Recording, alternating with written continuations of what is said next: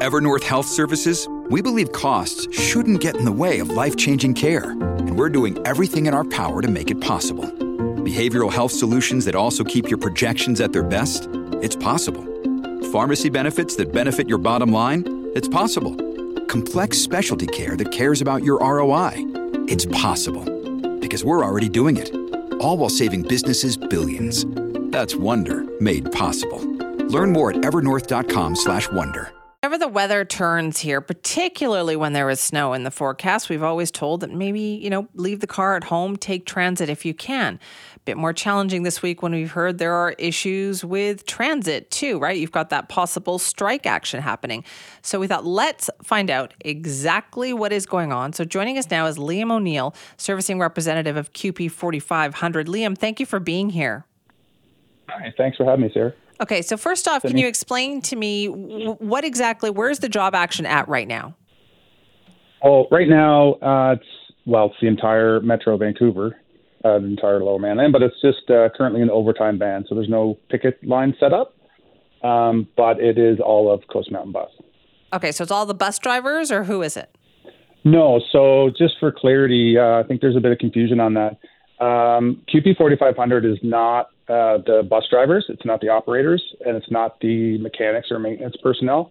It's a supervisor union. So for the most part, it's CUPE 4500 is the supervisors for Coast Mountain Bus.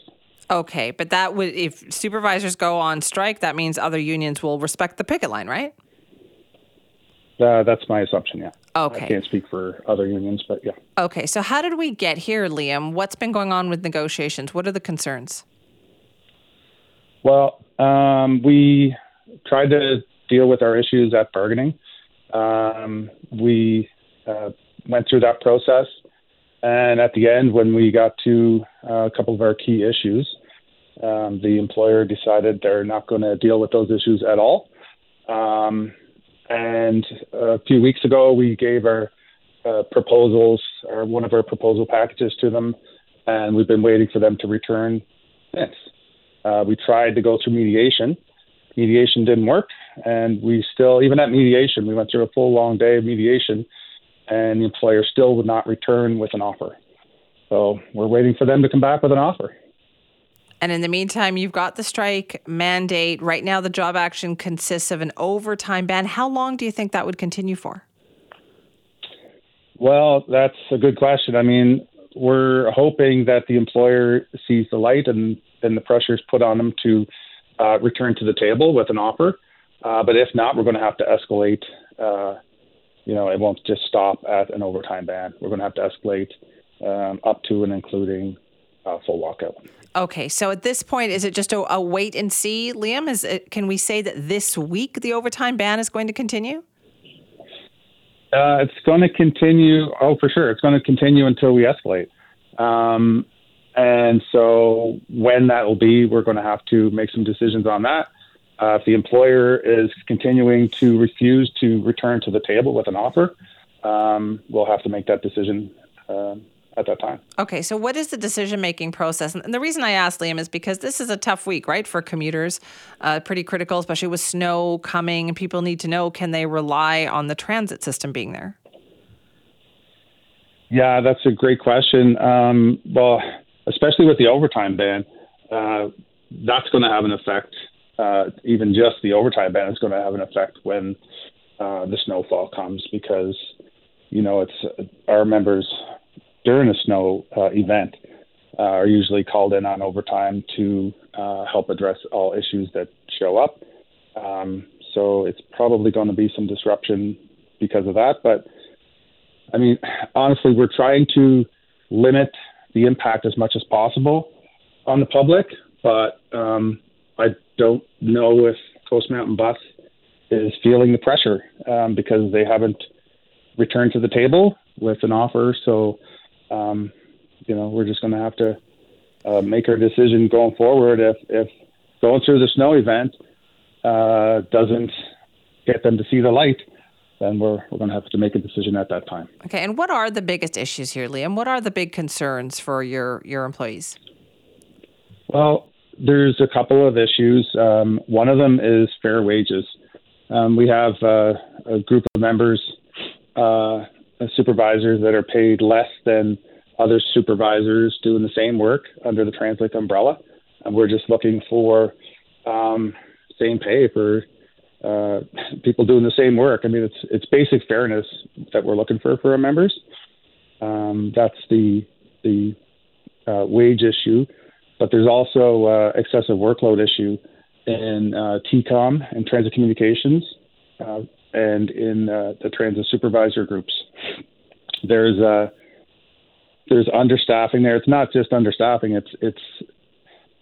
It's at a level. We've been trying to address this excessive workload issue in those two areas for quite some time, and with no success.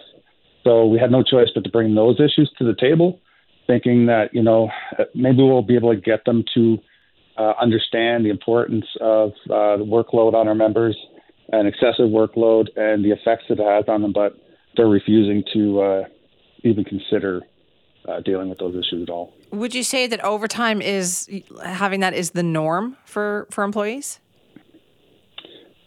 Overtime is the norm. The excessive workload issue and overtime are not necessarily tied together. In transit and the transit communications, for those supervisors, they need to increase the regular staffing levels. Just for clarity, overtime is when you replace a regular employee that's missing. We need them to increase the regular staffing. We need more regular staff to work in transit communications and at the transit supervisor ranks out in the field to help to address a lot of the issues that the transit operators are having to deal with on a day-to-day basis. Right. So, Liam, then what would you say to the public that relies on transit and maybe this week is really going to need to rely on transit? Yeah. This group, of transit supervisors, a large part of what their job is to make sure that buses are on the road, that they make it out, that the buses make it into service not only on time, but they all make it into service. That's a large part of the job. So this group, more than any other, knows the importance of bus service to the public. So we're trying to limit the impact as much as possible by starting with an overtime ban. And I would say reach out to Coast Mountain Bus and tell them to address these issues so that we don't have to escalate. All right, Liam, thank you so much for your time this morning and for explaining it to us. Oh, you're welcome. We appreciate that. Liam O'Neill is a servicing representative of CUPE 4500 of transit supervisors. You heard them, transit communications. They are the ones who are in a strike position and currently have an overtime ban. They could escalate that job action this week. But as Liam points out, even with an overtime ban, which is happening this week, you will see and feel an impact if the snow event does happen. Right now, we do have snow in the forecast. Starting Thursday morning, it sounds like. Thursday morning, there's about a 60% chance of flurries, and it continues at about that level Thursday night. Friday, Saturday, we've got this chance of flurries. And we know when there is snow, a lot of people say, you know what, I'm going to leave my car at home and I'm going to take transit.